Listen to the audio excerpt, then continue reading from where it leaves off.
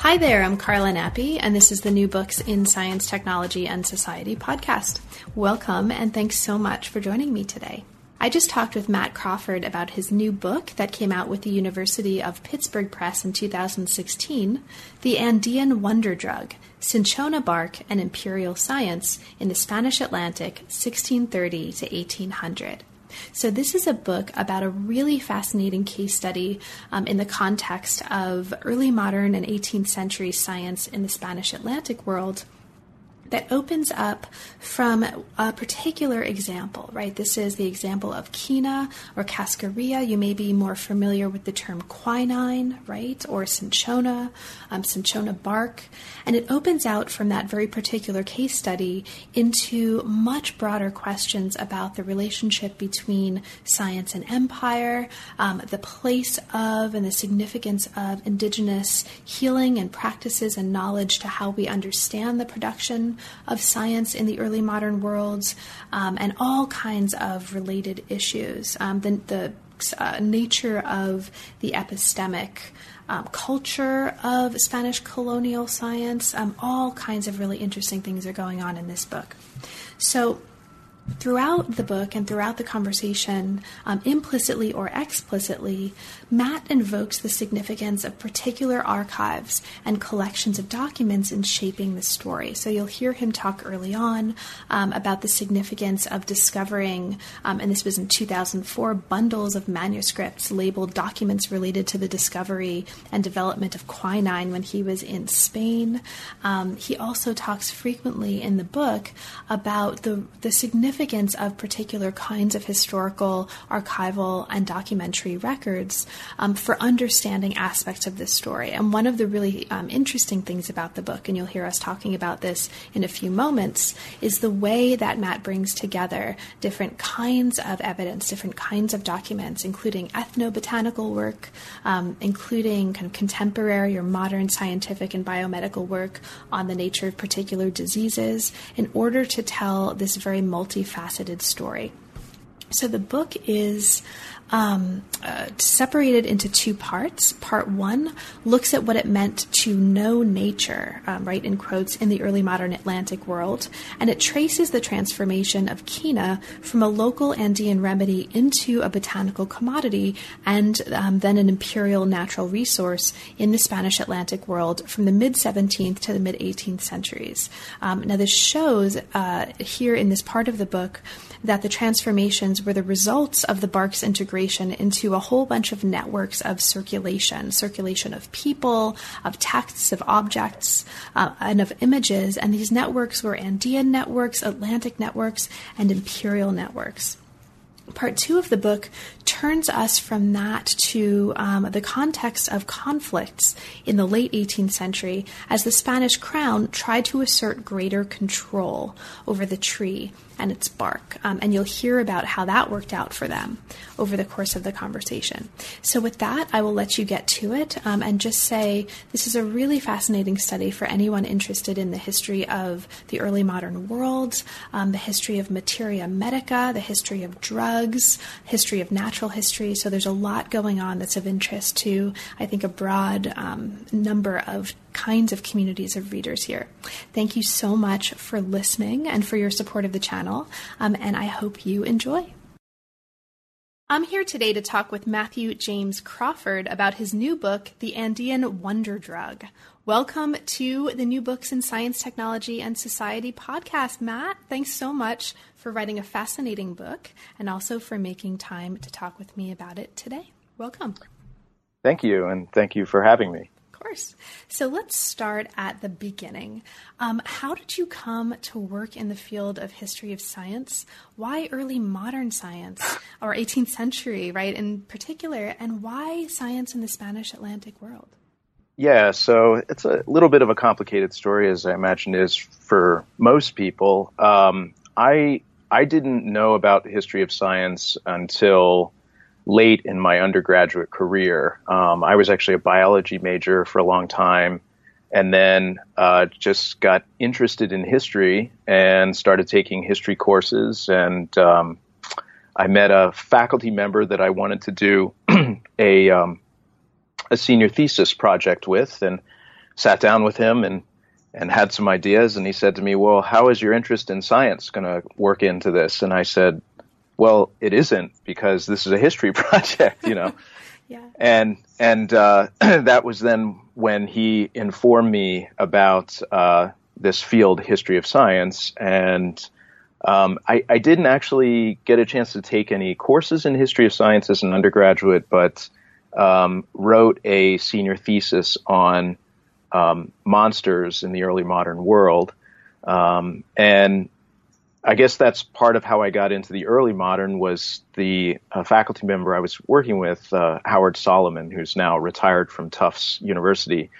He was an early modernist, and I had taken courses with him and just discovered the strange and interesting world of the early modern. And, just really enjoyed him as a teacher, but also the material and the readings in the early modern. And so that's kind of how I ended up in early modern. And then through working on this senior thesis, got interested in the idea of, sort of how does modern science come about? How do we go from a world, kind of the classic question of how do we go from a world of magic and, seemingly strange beliefs from our perspective to the kind of science that we have today. So yeah, it was, not, sort of by accident, I guess, in a way. And then, so that's, and then I decided that's what I wanted to follow up with in graduate school, doing graduate degrees in, because I enjoyed doing that senior thesis. So. And, the early modern, or the world of early modern science is really, objectively speaking, the best part of the field. So, yes, I would agree with that. Listeners know, if anyone's like, I think I want to study the history of science, what period should I focus on? Right. Just so that they know, objectively, the early modern period. Yeah, obviously. Yeah. Yes. So what I'll do is I'll say a little bit about the book to kind of situate listeners who may not have had a chance to see it or to read it yet. And then I'll ask you kind of what brought you to this particular topic. And if any of what I'm about to say sounds articulate, it is not my fault. It's not my doing. It's the doing of the book, because some of this is relating the words of the book. And so if any of this sounds good, it's due to Matt, listeners, and not due to me. So the book focuses on a medicinal tree bark that I'm going to mispronounce. So Matt, tell me if I'm getting this right. Quina? Yeah, that's correct. Yeah. Mm-hmm. Yes. Quina or cascarilla.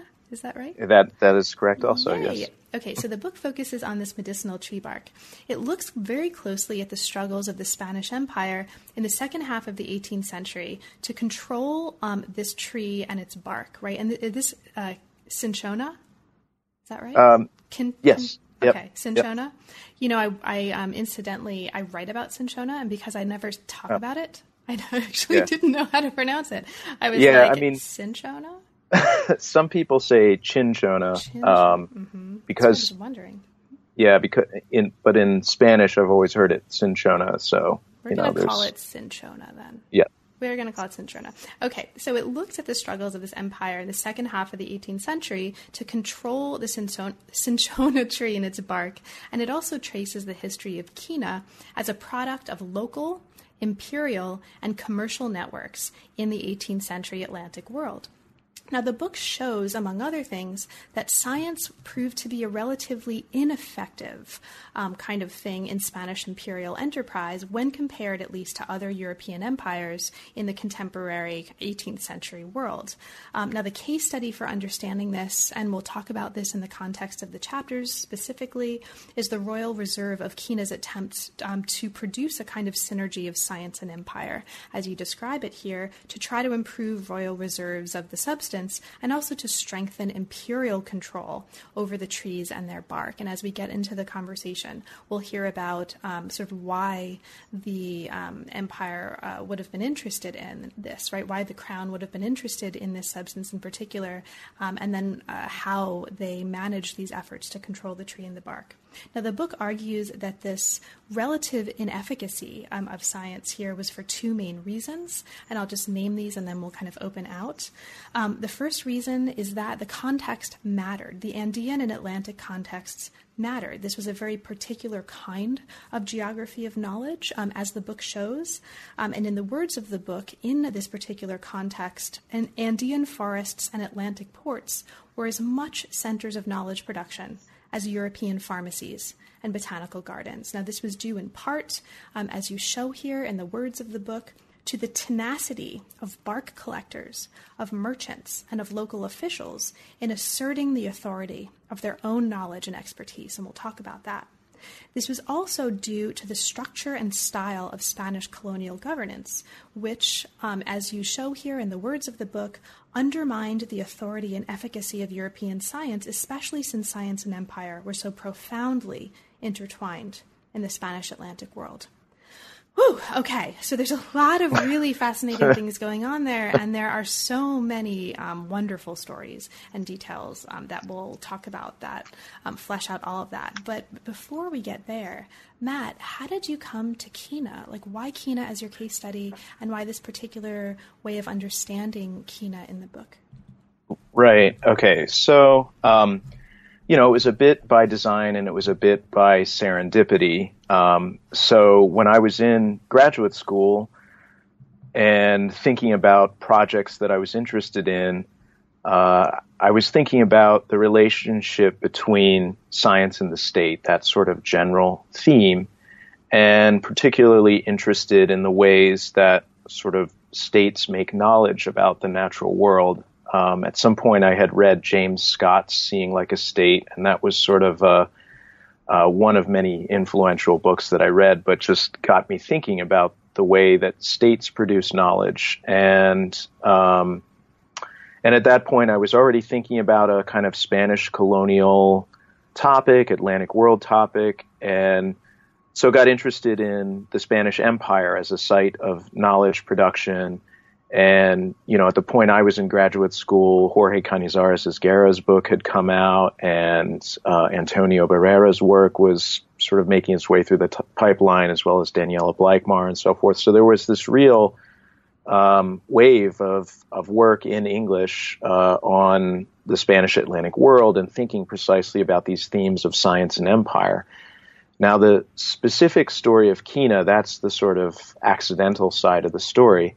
I had gone to the Archivo General de Indias, the main colonial archive in Seville, on a pre-dissertation research trip with a completely different project in mind, a 16th century project, which then sort of blew up in my face a little bit when I actually got to the archive.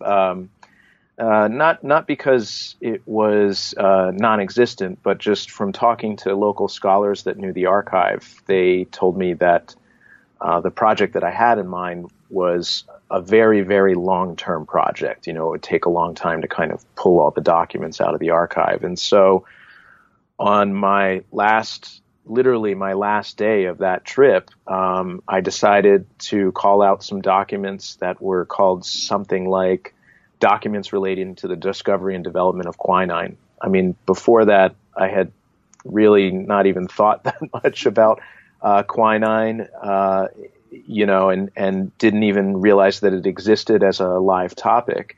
But I called these documents out, and like I said, I literally had one day, but because quinine is of great interest in the history of medicine, in the 1930s, on the 300th anniversary of the European, let's say, encounter with cinchona bark, they had taken all the documents and kind of pulled them together into these nice bundles. And so I was looking through this bundle of, the one I was looking at probably had about 1,500 documents in it. And just quickly looking through it, I don't know, intuition or something told me that there was a good project here about, science in the state, and clearly there was all this knowledge that the Spanish state was collecting and circulating and even producing about this tree bark.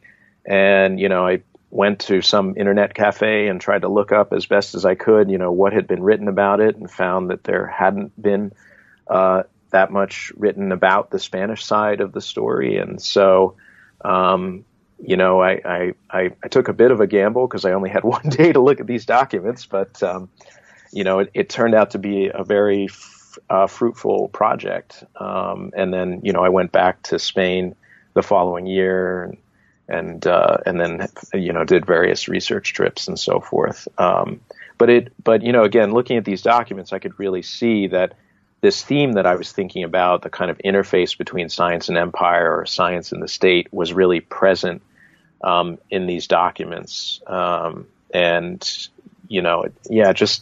It just felt like it would be a good story to tell and a good case study to explore. Excellent. And in the transition from the dissertation instantiation of the project and the book we're talking about, were there any major transformations in how you were either kind of thinking about or structuring the project, or really just any major changes? Yeah. So I would say structurally, if you look at the book itself, the first half of the book, that is the first 3 chapters, are really substantial new material and sort of a rethinking of the project to situate it more fully in the different contexts that you mentioned in your little intro of sort of the local Andean world, the Atlantic world, and then the larger sort of imperial context. I would say by and large, the dissertation was focused more narrowly on just the story of the Royal Reserve. And I think the dissertation was just my attempt to kind of, because I had something like 15,000 pages related to the Royal Reserve, so I think the dissertation was just my attempt to kind of put that information into some kind of order, right? And so that was sort of the first step. And then turning it into a book, in addition to thinking about, the audience beyond my dissertation committee, I really started to think more seriously about the context, the different contexts in which the story was happening.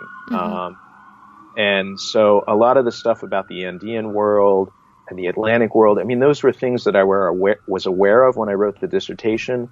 But when I was thinking about transforming it into a book, I really, I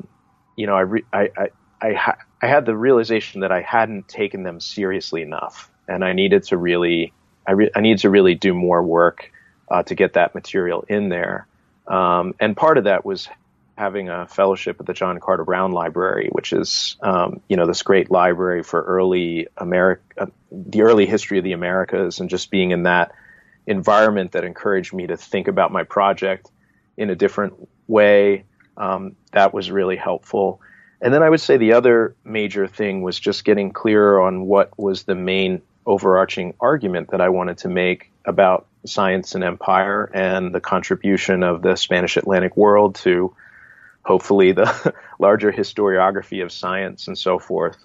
That was a real challenge, rewriting the introduction to make that clear, because there are so many different ways, so many different themes that I could reach out to with this project.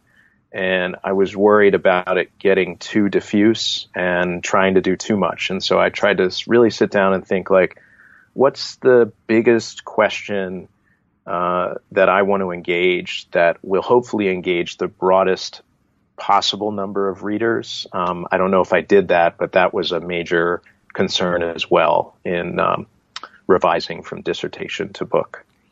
Well, let's actually get into it, and let's start with one of the chapters that you were just talking about. This is chapter 1, which looks at quina as a medicament. This is, you show us here the local context of quina in the Andean world. The bark was first associated with an Andean province of Loja, right? And this was a region, and you talk about this here, with a very long history as a center of medical knowledge and practice. And we learn a lot about this region for the purposes of the book here in this chapter. I think it's a really kind of wonderful contextualization. Now, one of the really interesting things happening in this chapter is you talk about the significance of indigenous healers and the sophistication of their practices to the story. So let's talk a little bit about that. For you, what's important for us to understand here in this part of the book about the significance of these healers, right? I mean, what was, and also what kind of documents, what kind of materials as a historian gave you access to understanding their practices and its significance, right? I mean, that's another really important part of this story. Yeah. So I guess, if, the question of what's important, I'll start with that first.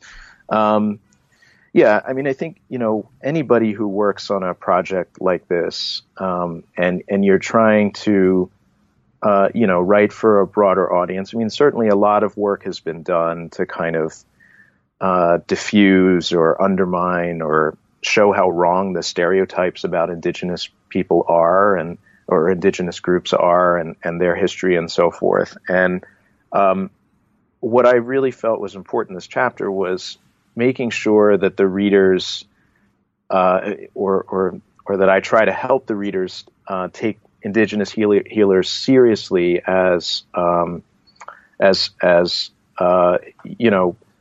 for lack of a better term, quote unquote experts. People that come from a tradition of knowledge, that engage in this knowledge, that are not. Their knowledge isn't static, it's dynamic. And, that's, of course, one of the challenges because it's changing in response and in contact with European knowledge that's coming over. And I mean, the fact is the sources don't really tell us, at least the sources that I know of, don't really tell us when indigenous healers started using the bark. And there have been all kinds of arguments in the last 150 years about whether they know or didn't know and so forth. And, I mean, obviously I feel convinced that they had this knowledge. And so, I wanted to make clear that, not just that they had this knowledge, but it kind of made sense from what we think we know about, their worldview and their healing practices and sort of the medical cosmology of Andean healers and so forth. In terms of documents, obviously it's very difficult to get at this material, and I have to say I relied very heavily on the work of ethnobotanists, in particular an ethnobotanist at the Missouri Botanical Garden named Reiner Bussmann, who's done a lot of great studies actually in the Loja region of contemporary indigenous healers. And of course, you have to use that information with a certain amount of care and caution because you can't assume that what indigenous healers are doing today is, analogous or indicative of what they were doing in the 17th century or even before that. But, it's one of the sources of information that we have, so I relied on his work and some other anthropologists and also historians or historical anthropologists that have looked at different healing groups of healers in the Andean world, not all from Loja, but from some other parts of the Andean world. And then there are some places in the Colonial Archive where you can see a little bit about what indigenous healers are doing. So that chapter starts off, with the story of a guy who I think was likely an indigenous healer that meets this. There seems evidence that he's practicing medicine in addition to harvesting the bark for the purposes of, selling it in the local markets and so forth. Great. Thank you so much. And so some of what you were just talking about really nicely leads us into the second chapter. But I just want to mark for listeners that one of the really important points, at least for me, as a reader that was made in this chapter before we move on is that it's really important as historians, and you can hear the sirens maybe in the background emphasizing the importance of this, right? Reminding me, talk about this in the context of what science is, Carla. Yes, thank you, sirens, I will. So it's important to think broadly, right, as a historian about what counts as part of the history of science to include the kinds of practices and phenomena that are happening here, right? Did you want to speak to that a little bit? Well, yeah. I mean, I can't, in spite of the fact that I just published this book and, I feel like the book represents my state of thinking at the time, it's a really I think, for folks that work on science in colonial context or maybe science in general, I mean, it's a difficult, it's a difficult problem, especially when you get down to the brass tacks of actually trying to construct a narrative, right? Because you want to make a distinction, or there may be some cases in which it's worth making a distinction between science, quote unquote, that's happening in early modern Europe that takes a particular form institutionally, socially, intellectually, and then what is variously called indigenous knowledge or vernacular knowledge or ethnomedicine, right? I mean, we have all these terms that kind of replicate this divide between European science, with a capital S, and then non-European knowledges, right? And like I said, there's some cases where you want to make that distinction, but there are other instances where that's incredibly problematic because it's precisely that distinction that has meant that, certain knowledges about the natural world, let's say, were left out of the story of the history of science because they were deemed as non-scientific or non-science. And like I said, I think this is just a tension. I don't know that there's a really good answer to it, but, in writing the book, I found it hard to find a language that would kind of allow me to talk about what, say, a European botanist and an indigenous healer and maybe a merchant who's doing some empirical testing, talk about those in the same kind of sentence, if you will, you know what I mean, in the same context. And this kind of thing, I think, is increasingly a concern of many historians right now, right? Not just historians of science, but as we kind of try to think expansively and practice expansively. In terms of, the relationship of knowledge and power and who we're empowering. Well, actually, it's not our job or our place, right, or our ability to empower anyone, but sort of at least reconceiving our practice and the boundaries of what constitute the field and the discipline to be more capacious, right, and open, I think, than in some ways they have been. I think this is a contribution to that I really appreciated. Thanks. So part of what you mentioned before, I think, really leads us nicely into the next chapter. You were talking about the significance of kind of, if we can call it, braiding together, like ethnobotanical accounts with other kinds of documentary evidence to try to tell this story. And I think that's a really great example of the way that the book, not only in the content that it describes, right, but also in its methodology, brings together very different forms of knowledge in telling this story. So you just talked about ethnobotany. We see this also in the next chapter, where you're looking at Kina as a commodity, and part of what's happening is here weaving together or bringing together not just archival records of imports to understand Kina as a commodity, but also looking at kind of epidemiological and scientific knowledge of malaria, right, as a way of understanding how the importance of malaria in the early modern world, especially in its connection with the expansion of plantation agriculture in the Caribbean and the intensification of the Atlantic slave trade, but also just sort of how we understand the disease helps us understand this part of the story. So sorry, did you want to talk a little bit about that? No. I was just agreeing. Yeah. Yeah. And so this is a really striking part of this part of the book. So by the mid-18th century, here's where we are for listeners, the Spanish crown formally declared its interest in the bark as an imperial natural resource. And this chapter shows, and this is in the words of the book, how epidemiological, environmental, and economic developments in the wider Atlantic world are catalyzing the transformation of the bark from a local remedy into a global botanical commodity. Now, part of what's going on here is that to meet the demand, the scale of production of quina had to increase. What were some of the most, for you, significant consequences of that increase in scale and of this transformation into a commodity? Yeah, well, so I mean, I think part of what this chapter is trying to do is talk about how cinchona bark became an object of interest, right? Because it didn't always work all the time. And, there were certainly physicians and pharmacists in Europe that thought it was dangerous to use it because there were high profile cases where people died and so forth. And so, really thinking about the different factors that came together to make this, quina at this particular moment an object of interest to the Spanish Empire. So that's part of what this chapter is doing and why it's looking at all these different types of factors, as you mentioned, the epidemiological and environmental and so forth. I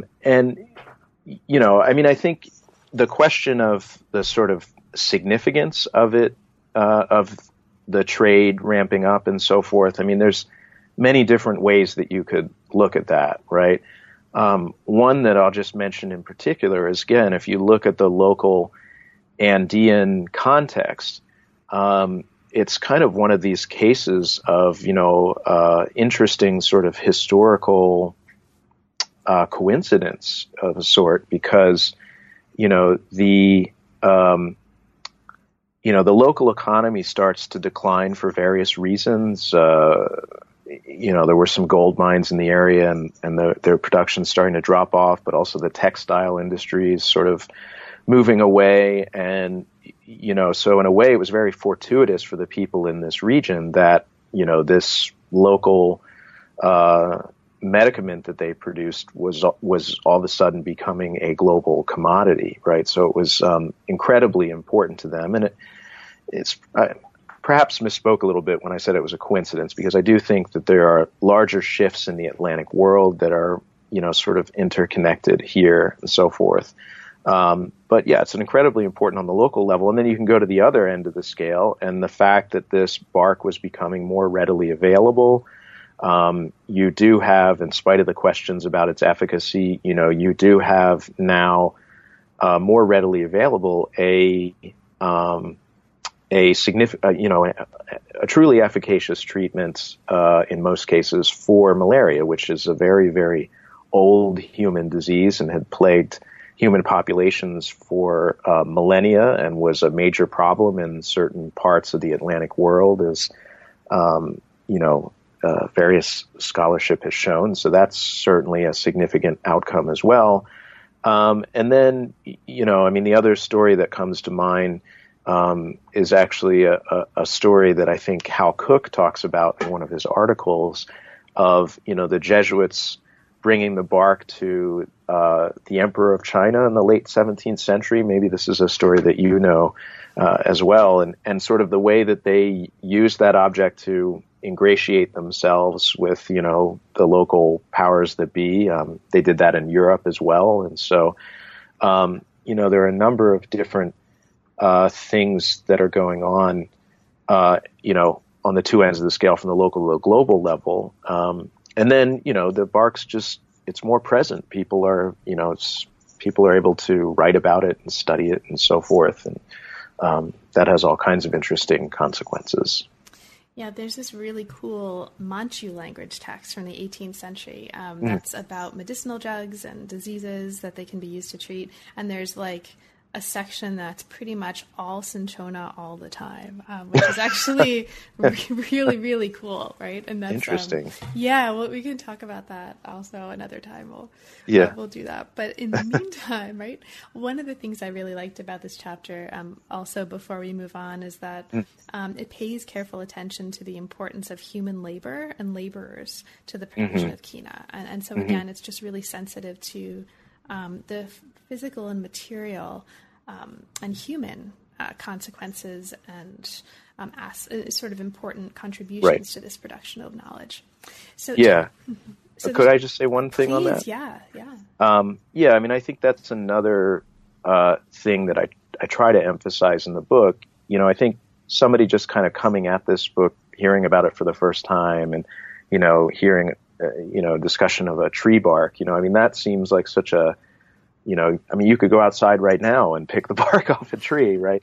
But one of the things I really try to make clear in the book, and this is connected to these laborers that are in the forests of Loja collecting the bark, is that the bark is, it's a product of the natural world, but it's also a product of human artifice as well, right? I mean, you have to have, in addition to whatever knowledge that you have you may or may not have as a healer, because not all the laborers are necessarily healers, you have to have technical skill to go out into the rainforest, find the trees. I mean, that's a skill in and of itself.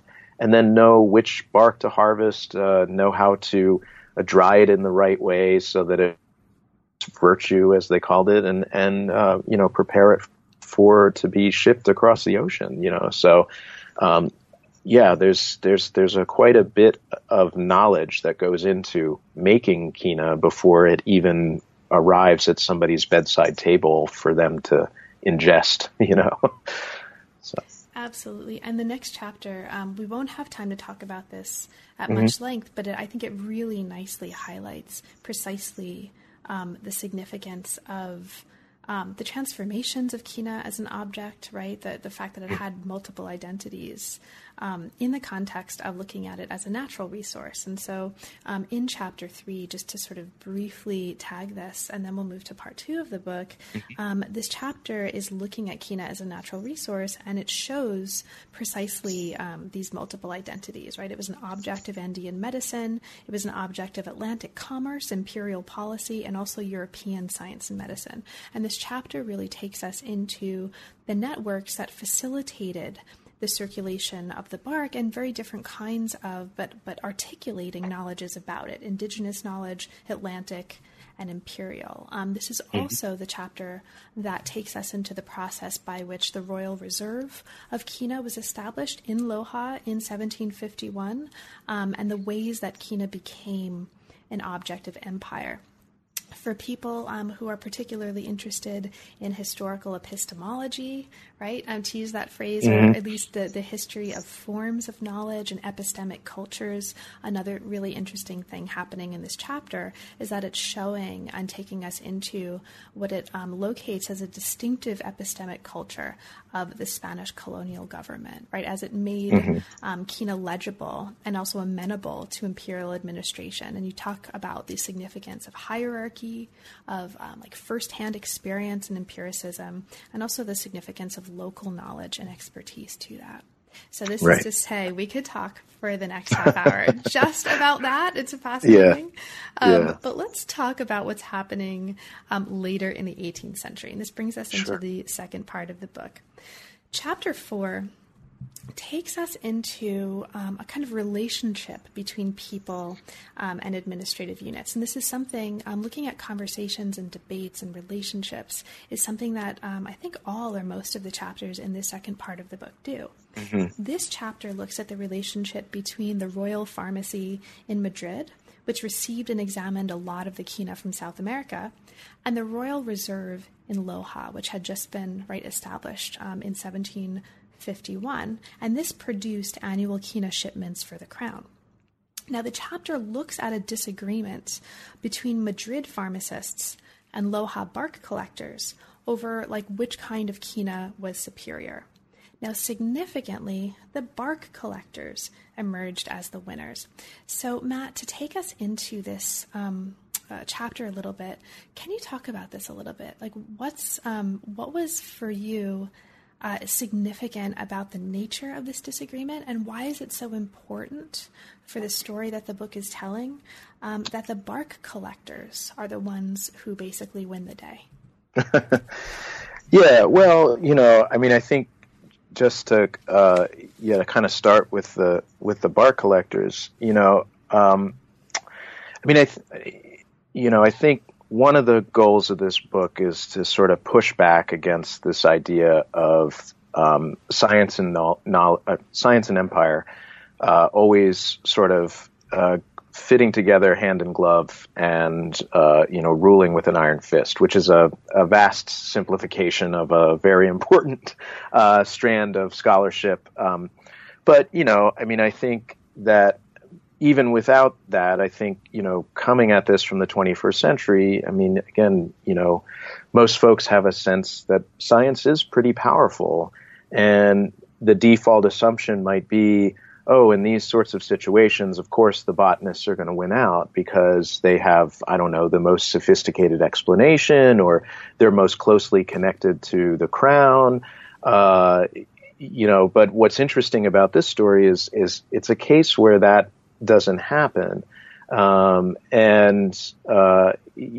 what I try to do in the chapter is kind of show the epistemic culture of the Spanish colonial bureaucracy in action, and the way that the knowledge of these bark collectors is, it was taken seriously by many people in the bureaucracy, and it was just kind of fascinating to me that they can ultimately sort of prevail, even though there's this institution in Madrid, the Royal Pharmacy, that's it's literally in the Royal Palace in Madrid. It couldn't be any better connected to the center of power, if it wanted to be.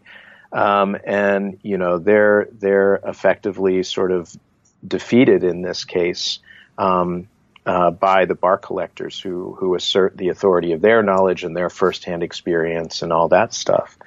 The other thing that's interesting about this story to me is you actually have this sample of bark that kind of goes back and forth across the Atlantic a couple of times, at least if you believe the sources. I just thought it was an interesting kind of case because, most of our story about, say, the relationship between Latin America and Europe in the early modern period is that Latin America is just bleeding natural resources to Europe, which are then being used for, the classic case, of course, is silver, but even cinchona bark, there are hundreds of thousands of pounds being shipped to Europe and other parts of the Atlantic world. And here's a case where a piece of bark, sort of goes against that current, and then, the bark collectors are able to kind of make this convincing case and kind of assert their authority within the epistemic culture of the empire. So that was interesting to me, because there aren't many stories like that that I'm aware of. So.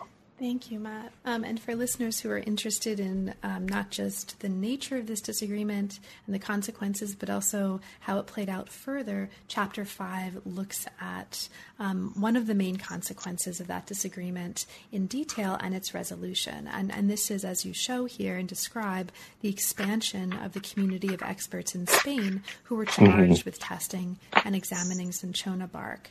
And you talk about the ways that in the 1770s and 1780s, Madrid officials begin looking beyond the expertise of the Royal Pharmacy, and you take us into the new kinds of methods of analysis that start to be used at the Royal Pharmacy. So it's actually quite an interesting expansion of this story. Mm-hmm. And this brings us to chapters 6 and 7, the last body chapters of the book. Now, these are chapters that look very closely at the experience of botanists as agents of empire. Chapter 6 looks at the experience of Vicente, is that Vicente? Vicente, yeah. Vicente, the Italian American in me wants to like pronounce all the C's as cha, Vicente, right? Like mozzarella. So, in 1789, the Crown appoints Vicente Olmedo, this botanist chemist, as director of the Royal Reserve in Loja. Now, in the words of the book, he soon discovered that the utility and authority of European science had limited efficacy in the face of the larger challenges of colonial society. Basically, science was not enough to guarantee effective imperial control.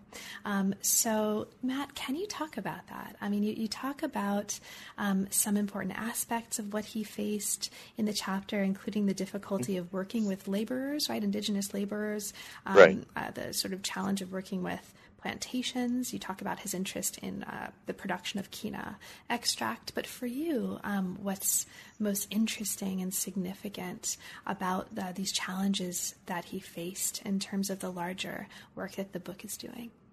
Yeah. So, I mean, I think, again, the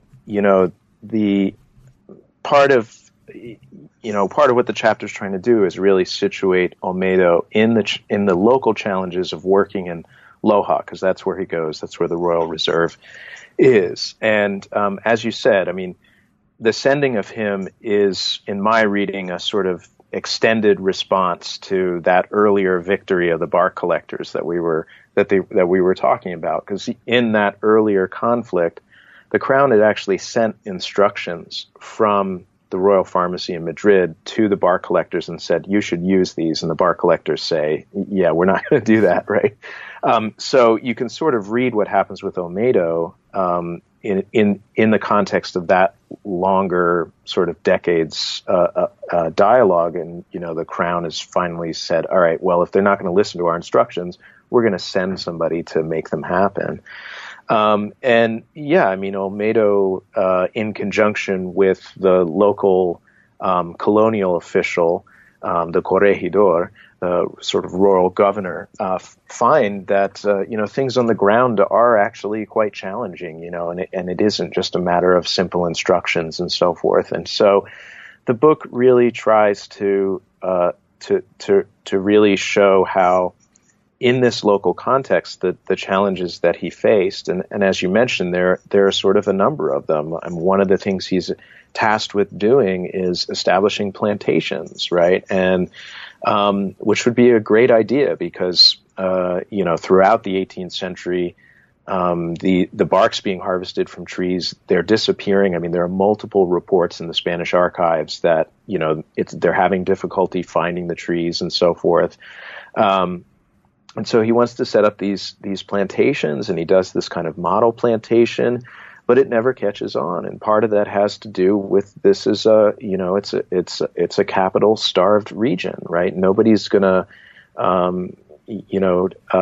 take the time and perhaps the money to invest in setting up a plantation of a crop that has never been subjected to plantation agriculture before, right? They might one hates to impute motives to historical actors, but, sort of rationally, it might make more sense to go with the known crop, so that's one of the challenges. And then there's still this kind of economic recession in the highlands of the Audiencia of Quito. And so the seasonal laborers that Olmedo is taking the time to train how to properly harvest and prepare the bark, they're sort of, they're moving away. They're going to the coast in seek of better job opportunities. And so he complains about that. And then there's the technological issue. The Crown wants him to start making this extract of the bark, which was becoming popular in Europe and maybe seemed like a better way to have the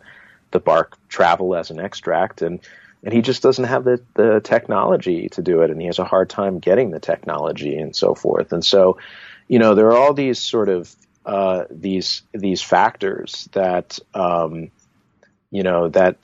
that are kind of sources of resistance to what he's expected to do as a representative of imperial science in this local context, right? So it was just his story, I thought, was an interesting kind of microcosm, on the one hand, of the relationship between science and empire, because that chapter also talks about his relationship with the local colonial official and how their duties are kind of broken up. But it's also an interesting story about the challenges that, of doing, sort of quote unquote imperial science in a local context. Mm-hmm. So this brings us to the final body chapter of the book. This is chapter 7. This chapter looks at a major debate among Spanish naturalists over the classification and the nature of quina. Now, this debate hinged on, as you show in this chapter, competing visions of the imperial order. Mm-hmm. Okay, and we have on the one hand, or in one corner of the ring, we have Mutis, right? Jose Celestino Mutis. He had been the director of Royal Botanical Expedition in New Granada, and he has a particular vision of empire that is regalist, and I'm going to ask you about this in a moment. On the other hand, at least one of the people who's involved in this debate is Hipólito Ruiz. He had been the former director of the Royal Botanical Expedition to Peru and Chile, one of them at least, and he espouses a kind of mercantile vision of empire. So you're showing in this debate, in part, the ways in which what we might consider to be scientific issue, right? A debate around particularly scientific or naturalist issues, right? Is how do you, what's the basis of classifying this object? Is it the bark? Is it the tree, right? Are ultimately grounded in sort of larger distinctions or visions about the nature of the empire and imperial order. And so this is really, really interesting. So let's start getting into it. Okay. Matt, what's the nature of the debate here? Can you kind of catch up listeners as to, what are they arguing about and what's at stake for them? Right. So basically what they're arguing about is how many different species of cinchona tree or bark there are. They actually seem to be, Muti seems to be more talking about the bark, and Ruiz and Pavone are talking more about the trees. But how many different kinds of quina are there? And the reason why this is important is there are a whole host of reasons, but one reason is that, the Spanish crown, which is supposed to have a monopoly on the best bark. They want to know what's the best bark so they can monopolize it.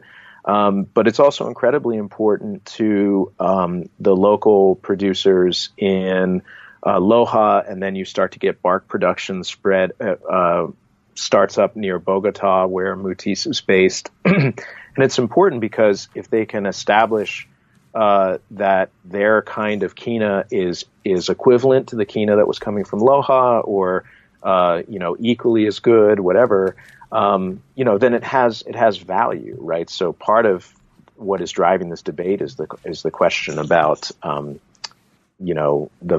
literal commercial value of these barks. But then there's also the medical question, right? Are these medically efficacious? Should they be sold in pharmacies and so forth? So the stakes are very high, and then they kind of get rolled into this larger discussion that's happening in the Spanish imperial world in the late 18th century about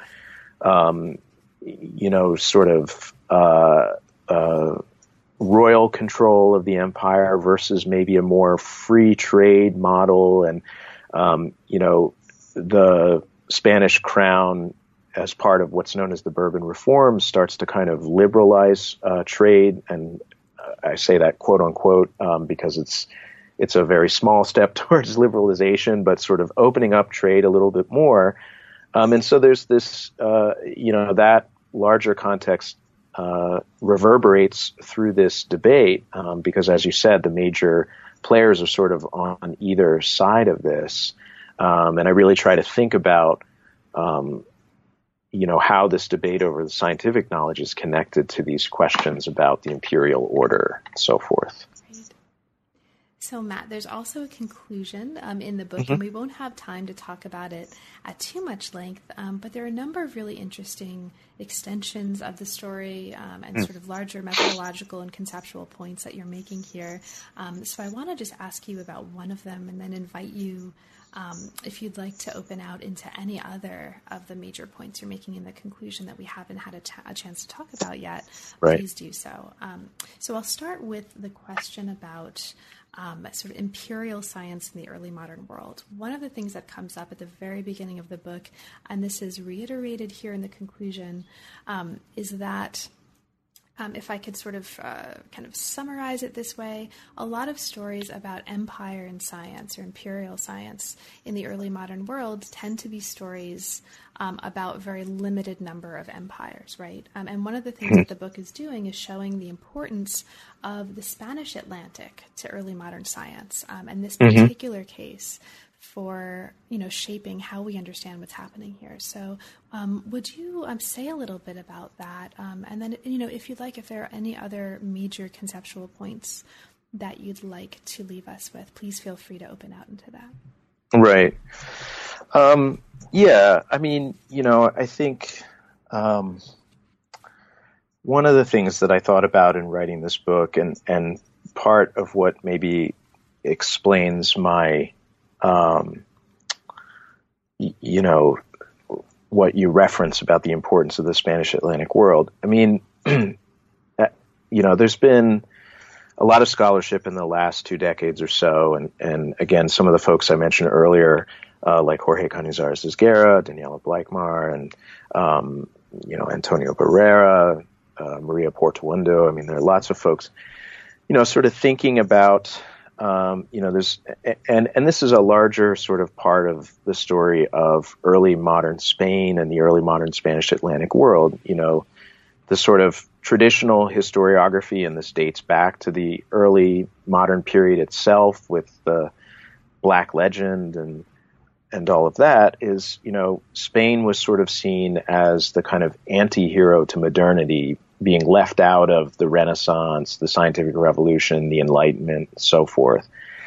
And so, there's been a lot of scholarship, for many decades now that has really tried to tackle that narrative, and that idea that Spain is somehow other and outside of the story of Europe or the rest of the Atlantic world or whatever it may be. And, I sort of thought to myself, I feel like there's, when I was thinking about this book, I had the sense that, there's a good body of scholarship that has really made the case that Spain, or the Iberian world, because there's certainly people writing about the Portuguese world, should be part of the story, and so what I wanted to do with this book was really think about, okay, given that we're now thinking about the Iberian world as part of the story of the narratives of modernity, Enlightenment, the scientific revolution, whatever,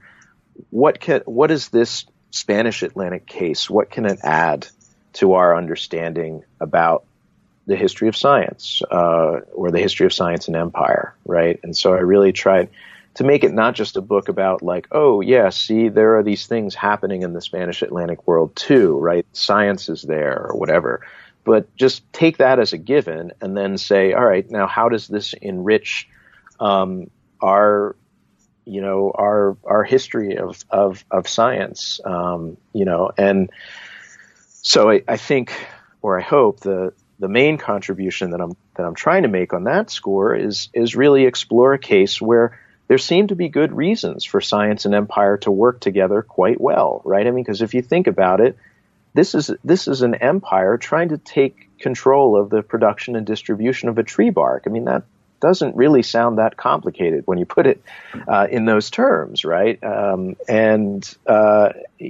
this turns out to be a remarkably complicated problem, as is any form of natural resource management. I mean, just think about debates that are happening now about climate change and endangered species and so forth. And so, one of the big things I talk about is this idea of like the fragility of science and, really remembering that the early modern period, people hadn't gone through the 19th century and the 20th century yet. The utility of science wasn't necessarily evident yet. And so trying to start from that position and really think about, what were the challenges that came up in this case, and try to tell a story where, there is a really good faith effort and a strong investment on the part of the Spanish crown to really wield science as a tool of empire. But in this case, it doesn't work out. And I think it's interesting to think about why. And it's not just because Spanish science is deficient that's not even a reason that's on the table as far as I'm concerned, right? So given that, what are the other explanations that we can come up with, and how does that, as I said, enrich our understanding of the history of science and empire? Thank you so much, Matt. And thank you for bringing us, I think, to a really, really nice close and bringing us into our conclusion today. So there's obviously, and this is clear, right, even from the last hour, there's obviously so much that we could have talked about that we didn't talk about in the context of the book. But given that, is there anything in particular that you'd like to mention for listeners that we didn't have a chance to get to? No, I feel like we gave the book a pretty fair airing. So, and now that the book is out for you, what are you working on now? What are you inspired by? What are you writing? Right. Yeah. So I have sort of two lines of research that I'm following. The one that I've been working on most recently is a project that I'm calling How Drugs Became Modern, with firm awareness of all the problems associated with all the terms in that that title, but it's a sort of broader history to look to try to understand how and why the transition from predominantly botanical medicaments in Western medicine to a predominantly chemical medicaments. So, sort of the pithy way I put it is, in the 18th century, if you went to a pharmacist, they were likely to start with some kind of plant material, raw plant material, and, make something for you to take. Whereas today, 9 times out of 10, or maybe more than that, you go to your pharmacist and you buy your bottle of nondescript white pills, and so just it's meant to be a kind of bigger history, kind of thinking about that transition. And what I've been doing most recently is just looking through published pharmacopoeias and looking at the different sort of relative amounts of botanical, chemical, and material, animal materia medica in those pharmacopoeias, which is kind of mind-numbing work, but I think it's going to produce some interesting results, or at least I hope. But I'm at the very beginning stages of that line of research. So. Great. Well, thank you, Matt, so much for taking time away from that to talk about this book. Best of luck with that. And it's really been a pleasure. Thank you very much. You've been listening to New Books in Science, Technology, and Society. Thanks very much for joining us at the podcast today, and come back soon.